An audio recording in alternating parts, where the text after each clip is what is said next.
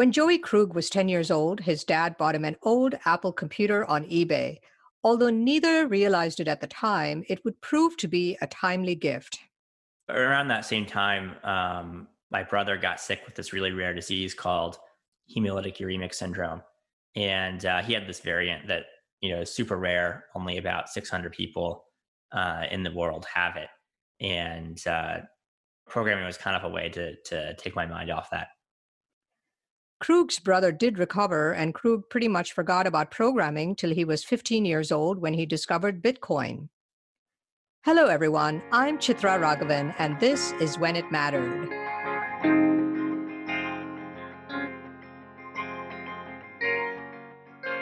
This episode is brought to you by Good Story, an advisory firm helping technology startups find their narrative.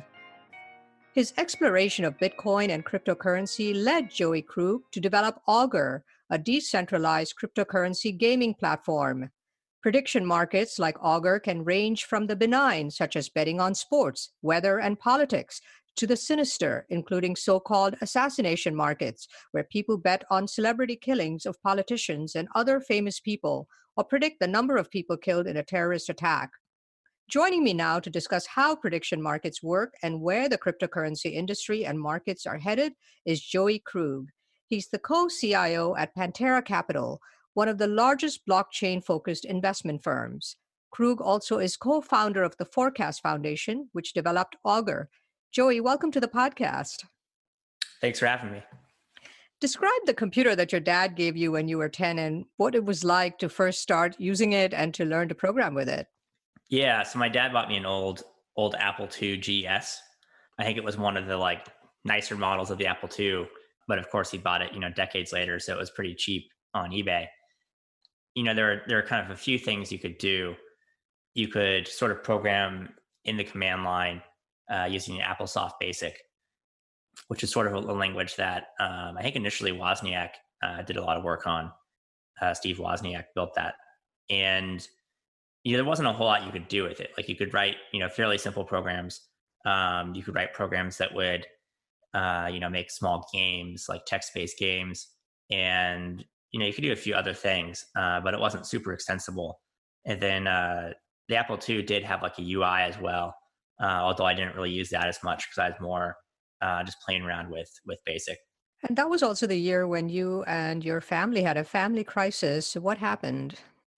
Yeah, so around that same time, my brother got sick with this really rare disease called hemolytic uremic syndrome, and he had this variant that is super rare. Only about 600 people in the world have it, and programming was kind of a way to take my mind off that. So, and how did your brother do afterwards? Did he recover? Yeah, he did. So eventually, we ended up kind of coming across this experimental treatment for a drug called Solaris, which is used for another disease called PNH. And it ends up that the Solaris drug actually works pretty well for atypical HUS. And so, as soon as he started getting that, he made a fairly rapid recovery, and he's fine now. He has to get this medicine every 2 weeks. It's an infusion, but it basically sort of negates all the effects of the disease. But he ended up in the hospital for a year. So I guess having this computer was a way for you to keep your mind off things. Yeah. And during that time, when he was hospitalized, I actually left school and homeschooled myself. And yeah, so that was kind of one way to take my mind off things and also to spend more time with my brother, but also, messing around programming on that computer was sort of like a relaxing, fun, exciting thing to do, just to sort of keep my mind off things. Yeah. So what was the next step in your evolution in terms of programming and then finally discovering Bitcoin? Yeah. So in terms of programming, I didn't really do that much back then, beyond maybe, write some stuff in Basic and make a few relatively straightforward websites. And then, for a few years, didn't really do much until I was in high school and came across Bitcoin. And I came across Bitcoin on this online forum called overclock.net. It was a forum about making your computer run faster than it comes to you stock from the manufacturer. It's kind of known as overclocking. That was something I did as a hobby. And I came across Bitcoin there, and they were saying that you could mine Bitcoin and basically make money from your computer running overnight, which I thought was interesting. And so I started mining Bitcoin in May of 2011. Eventually, I ended up quitting mining because it made my room about 85 degrees. So it was in the Midwest. It was during the summer, so things got literally too hot. But that's sort of my first exposure to Bitcoin. How did your interest in Bitcoin then lead to your exploration of cryptocurrency and the idea for Augur? Yeah, so after I started kind of getting into Bitcoin in 2011, I basically mined it, read the white paper, which is the sort of idea for a currency that somebody had created that wasn't created by a government, which I thought was interesting because that was the first time I'd seen anything like that beyond gold. But gold wasn't really created; it was just mined, and so I thought that was really fascinating. But I didn't really do a whole lot with it, and until maybe late 2013 when the price started picking back up. I was going to university at the time. I was at Pomona in Southern California, and ended up launching a Bitcoin club with a few of my friends, and ended up started working on some like point of sale software. The idea was you could pay with Bitcoin in stores, and ended up realizing pretty quickly that Bitcoin itself wasn't a great payment mechanism. It's pretty slow. It's very volatile. The end consumer doesn't really want to pay with it. So I kind of took a step back in the summer of 2014 in fall and thought about like, what do people actually want to do with this tech, or what could you do with it? And if you think about Bitcoin, it has really a few main properties. It allows very low fee transfers globally, and it allows those transfers with no limit. So you can send $1 million for the same cost as sending $10 with Bitcoin, and you can do it all over the globe. And so I thought, okay, well, what else does this apply to? And to me, one of the obvious things was finance. Finance today is inherently not global. It's pretty expensive, and there's various limits attached to it.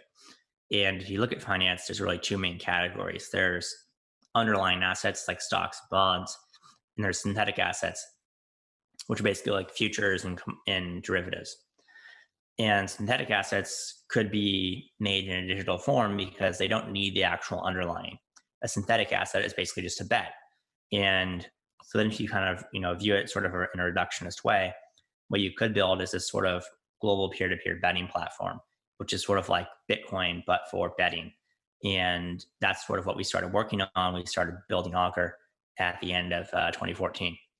So, for the lay audience, could you describe what a decentralized prediction market platform is, and why blockchain and crypto are so well suited for building some of these online gaming platforms? Yeah. So I think, decentralized prediction market, the concept is that you can basically create markets on anything. So it could be anything from a presidential election, who will win, to the price of some other asset like the price of ether, or to the outcome of like a sporting event like who's going to win a soccer game. And the core concept behind prediction markets is that the price is a probability. So for a soccer game, for instance, if the odds are 1-to-1 or 50%, that means that the team has a 50% chance of winning. If a team scores a goal and the odds for team A bump up to 70% or 0.7, that means they have a 70% chance of winning. And so the idea is that these markets can be predictive, and you can get some sort of useful value in them from the predictive capacity alone. That's true even if you're not actually interested in placing bets or trading on them. That's kind of the core concept. On the decentralization piece, the benefits you get from decentralization are that you could have this sort of global liquidity pool, similar to how Bitcoin is like a global way to send money. The fees would be much lower, and there's sort of no limits in the sense that lots of traditional centralized prediction markets, I would say, are really just betting sites. So you might go to a bookie like Betfair or Bet365 or something. And in that model, if you start winning, you're winning money from them. It's not peer-to-peer. It's not an actual market, particularly in Bet365's case.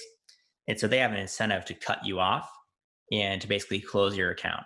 Not because you did anything bad, but just because you won money from them. And a prediction market makes it entirely peer-to-peer. It's market-based. And so there's no house that's losing if you're winning. The only people are the other traders. And so that's a pretty different dynamic. And I think makes for a much more kind of compelling product. Yeah, and it reduces that layer of corruption where somebody can cheat you out of your money, like you said. Yeah, exactly. That's another big problem is a lot of these bookies, are offshore and they don't always pay out, especially if you win a lot. They might say, well, like, we think that, you don't actually deserve to be paid out, or there's always, some reason if you have a very large payout. Um, doesn't happen a lot. I'd say if you talk to professional bettors, maybe 5 to 10% of their amount that they bet has issues getting paid out, but it's a real problem. Now, we should also say, that sort of the theory behind these betting and prediction platforms is the so-called wisdom of crowds, right? That a large group of people may know more about these trends than individuals. Yeah, that's right. And so I think he's a New York Times writer, but I'm not sure. But James Surowiecki is the author of The Wisdom of Crowds.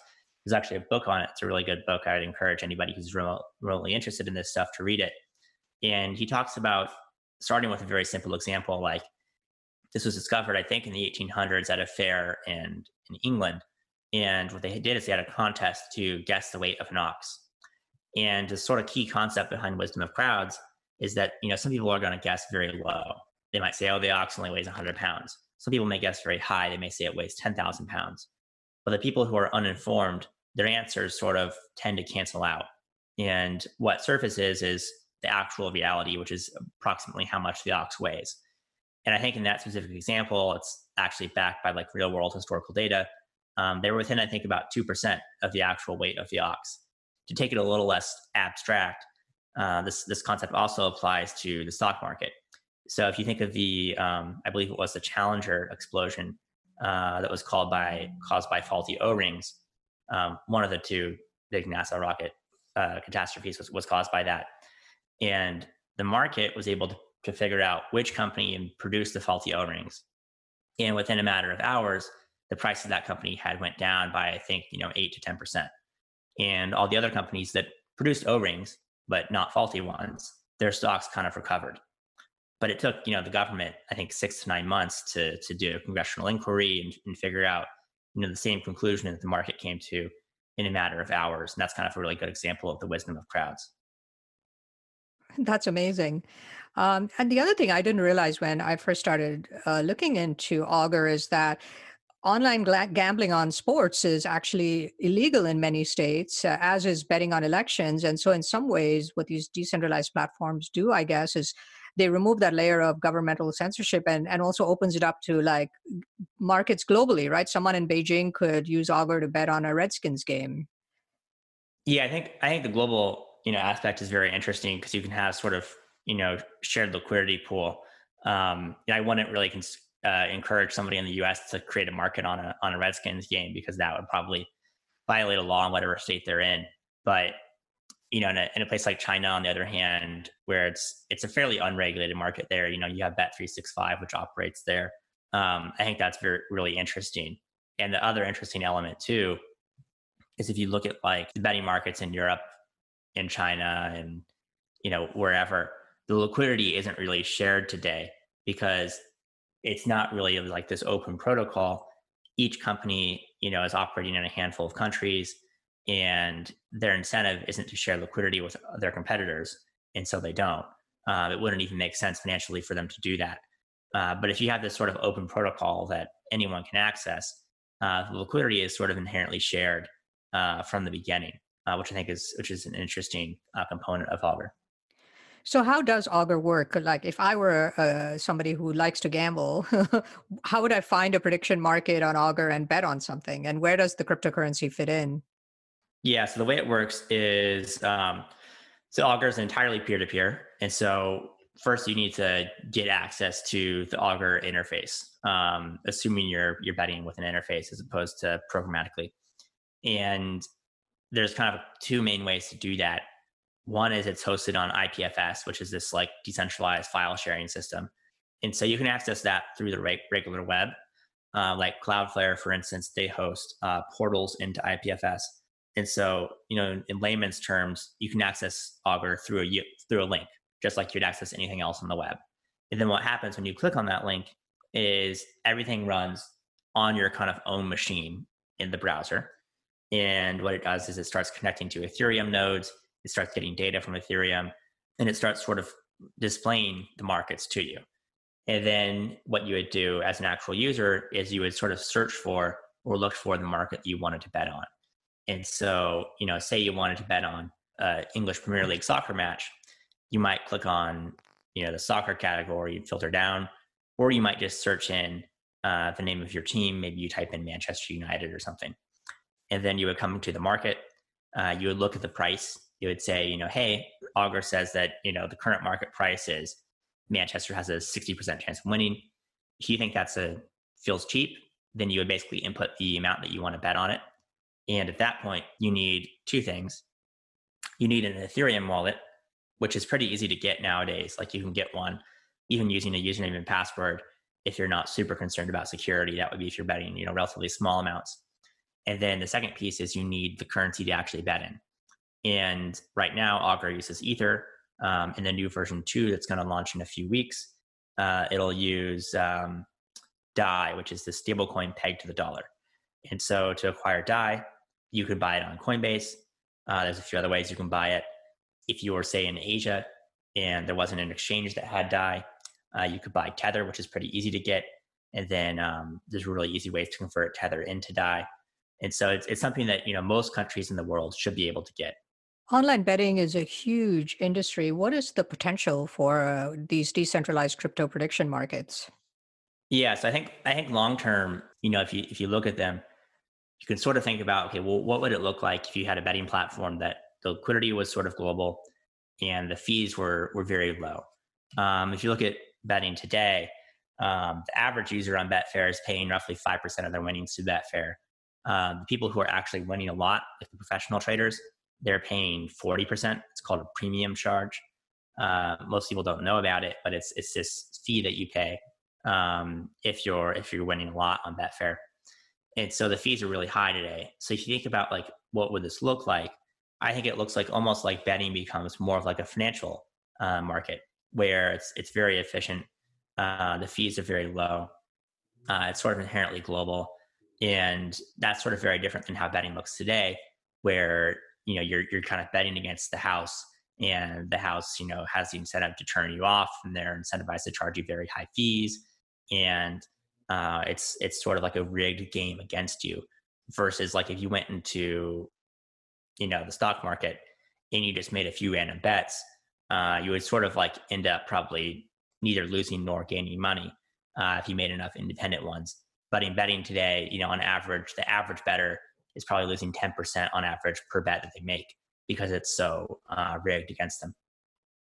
Hey, we've talked a lot about the good stuff that's associated with these types of markets. And before we talk about some of the other crazy prediction markets that are on Augur and some of the other similar platforms, we should say that when you created it, I mean, because it's a peer-to-peer system, that you have no control over what markets are created on Augur, correct? It's just, how does it work? Yeah, that's right. So the way it works is somebody can go and create a market basically using whatever free text input they want. And so, it's basically similar to like if you ever heard of, this is kind of inside baseball, but if anybody's ever heard of ISDA agreements, there's the agreements for swaps in traditional finance. They're sort of fill in the blank. You can put in there whatever you want. Of course, traditional finance is centralized, but in a peer-to-peer system, it's sort of similar. Obviously, these aren't swaps; they're betting markets. But the idea is that you can enter a market about really any sort of real-world event, as long as it has an outcome that's determinable. And so we read about some of these crazier prediction markets, like betting on celebrity killings or political assassination markets and things like that. And without going into too much detail, how do these types of markets work, and how do they come about? And were you concerned when you saw them pop up on your platform? Yeah, so I guess a couple things. One I'd say is the platform isn't necessarily our platform in the sense that we can't really control what happens on it. But I say more kind of high level. The way I think about Augur in general is it's a sort of tool. And so any tool you can use for, good or bad purposes. The classic example is, something like a hammer or a car. Well, either of those you can kill somebody with, but you can also build a house or go on a vacation with your kids. In the case of something like Microsoft Word, you can write a beautiful essay or a poem, or you can also write a ransom note. And the same thing is true as here. And so when I thought about, building Augur, these weren't really use cases I was thinking about as being interesting. And the way I thought about it is, sort of do the benefits of this tool outweigh the potential negatives of the tool? And I think that they do. If you look at it empirically, don't take my word for it, look at the data. Historically, almost no money has been actually bet on these sorts of markets on Augur. In fact, at the moment, there aren't any markets like this on Augur, but there were, I would say almost 2 years ago now. The only time they really existed was for a period of about a month right after launch, where somebody made them, I think, for shock value. But nobody really traded in those markets besides the person who created it. One of them, the person traded $50 with themselves to sort of make it look like somebody placed a $50 bet on it. But that was a sort of the extent of the activity, which I guess is a sort of like positive thing about humanity, which is like, it's actually good that humans, even though they could bet on this stuff, actually don't want to. But if you had some kind of a well-funded state actor that wanted to do harm, theoretically, they could use something like this to do it. Although, like you said, to date, it's there's that shock value, but no one has really leveraged it in that bad way. Yeah, so I think that in terms of a state actor, I think if I were a state actor, I think the way you could potentially leverage this is by maybe, this is something that DARPA and the CIA wanted to do, a decade or so ago, but it sort of got canceled for political reasons. But you can make markets on like whether a certain regime change will happen or things like that, not where you're trying to actually incentivize the activity, because things like that, there's not really a dollar sum you can incentivize it with per se, but more to try to elicit what people actually know on the ground. So somebody on the ground knows that, there's this huge protest happening in Egypt. It might be useful to know that, have that priced in the market. I think it would be extremely difficult to actually say incentivize a protest using market forces. That is just something that people tend to do, those sorts of activities, due to very passionate reasons versus like paying them. Well, if you're a nation state who has enough money to pay people to protest, you may just pay them to protest outright. You don't need Augur to do that, as an example. Yeah, it would be a lot simpler, right? Right. Yeah, way simpler. It's my understanding, and correct me if I'm wrong, that when you first developed Augur, that there was some kind of a so-called kill switch where you could come in and intervene if something, crazy was bet on, but that kill switch was actually killed. I mean, so what happened there, and what would a theoretical kill switch have done, and why did you guys get rid of it if you did? Yeah, so it wouldn't have done much.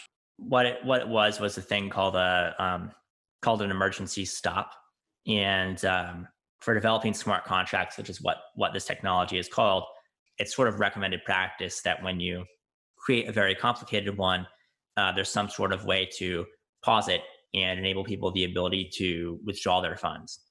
And so, when we launched the first version of Augur, there was a trusted community member who had the ability to pause everything for a window of about 2 weeks after launch. And the idea was that if somebody found some sort of critical security bug, a bug that could lead to people losing lots of money, the idea was that the contract would be paused, people would withdraw their funds, and a new version of Augur would be deployed that had a fix for it.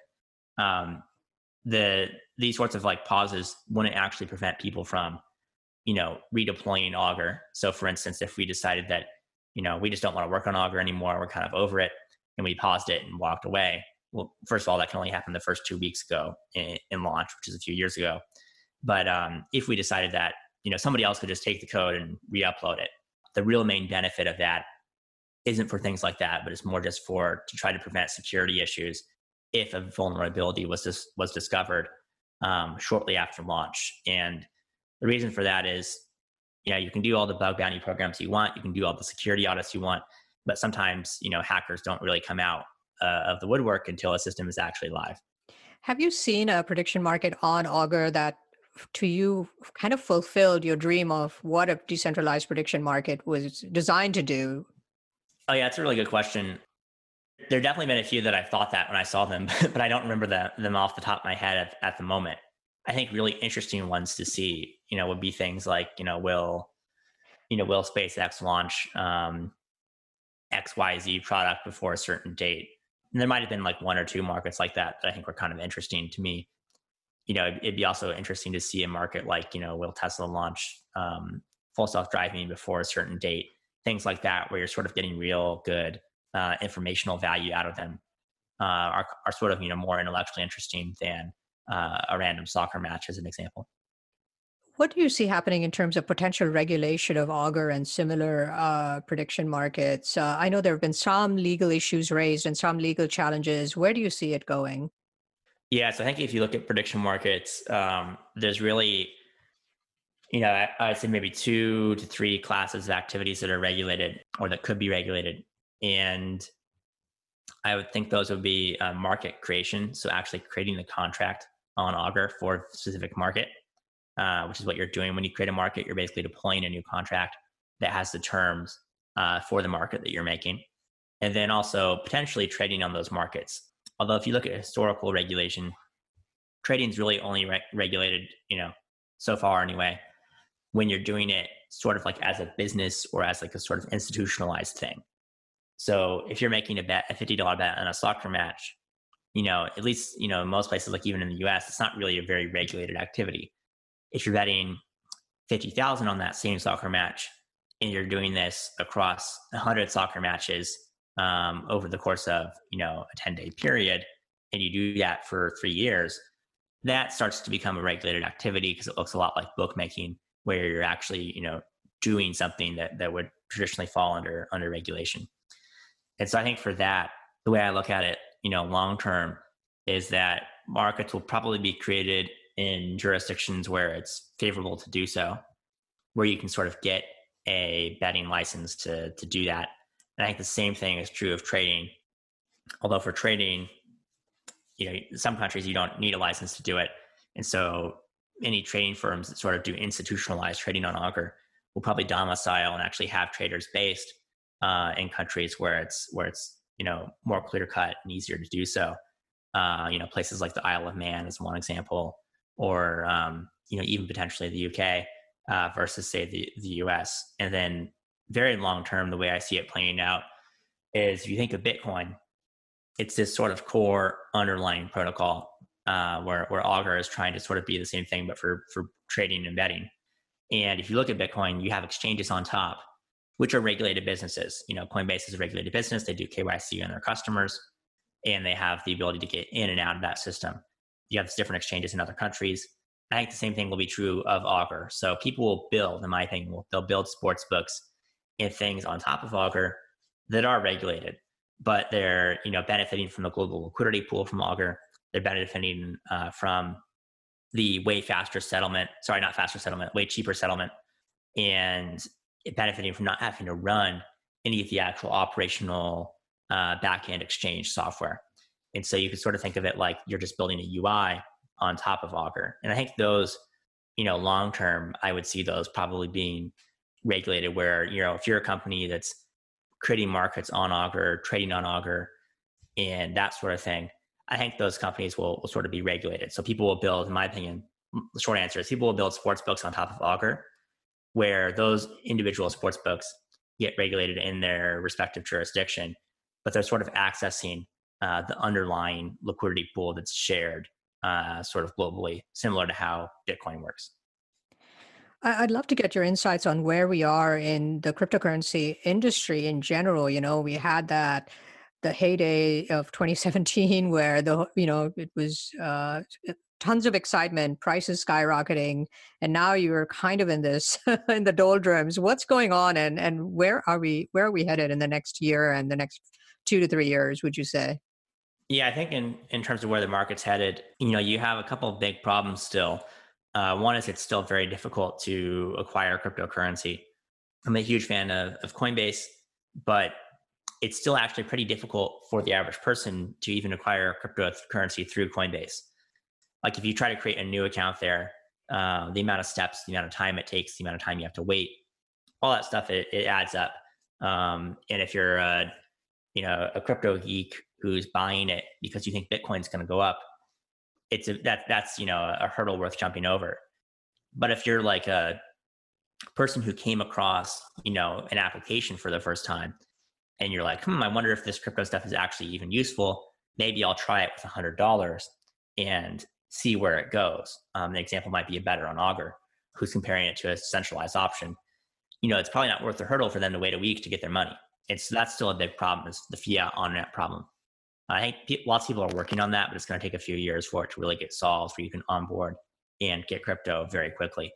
The other problem is scalability.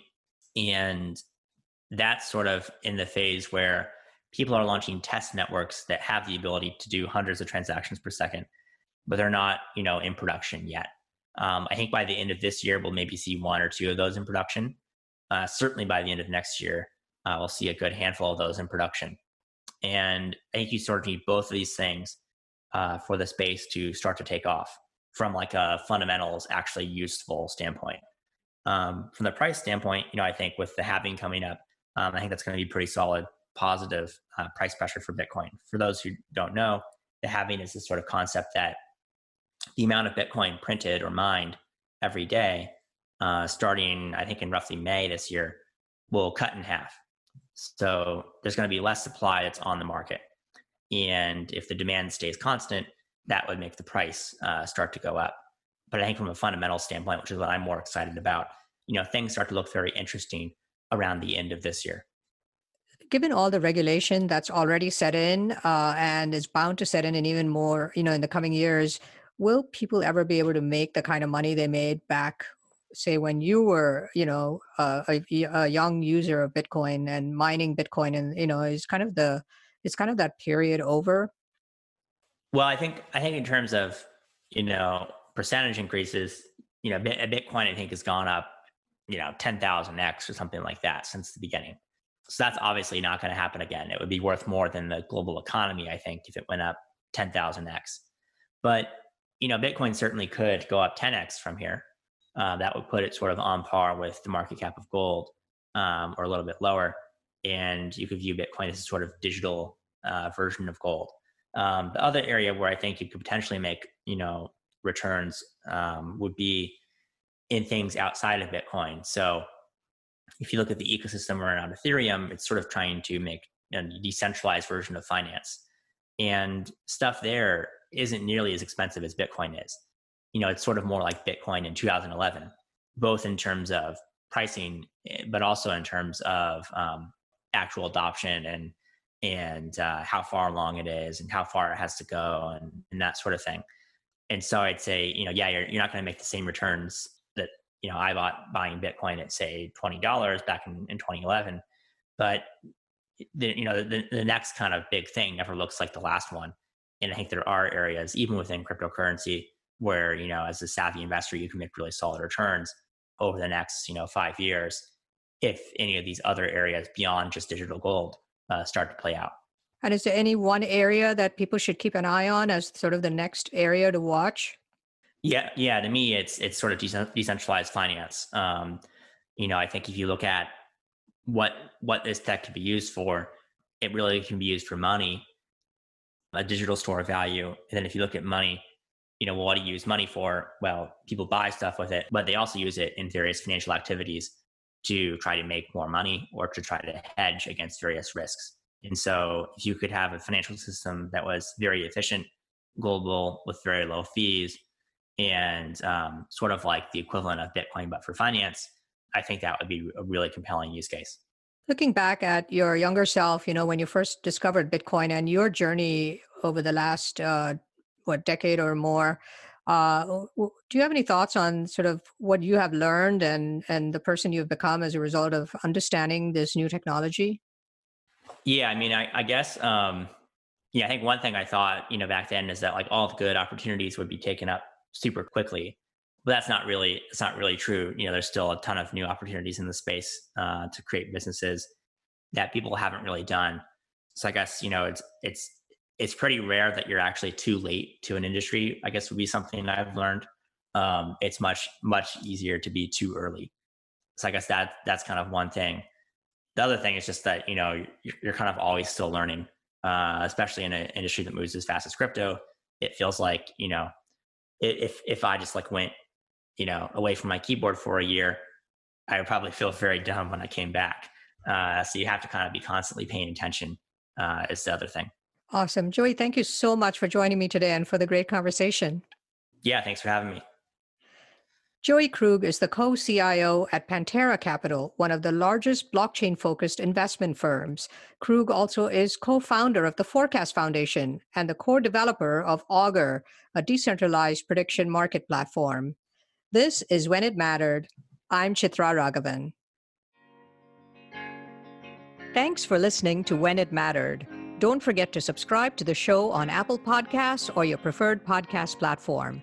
And if you like the show, please rate it 5 stars, leave a review, and do recommend it to your friends, family, and colleagues. When It Mattered is a weekly leadership podcast produced by Good Story, an advisory firm helping technology startups with strategy, brand positioning, and narrative. For questions, comments, and transcripts, please visit our website at goodstory.io or send us an email at podcast@goodstory.io. Our producer is Jeremy Kaur, founder and CEO of Executive Podcasting Solutions. Our theme song is composed by Jack Yeagerline. Join us next week for another edition of When It Mattered. I'll see you then.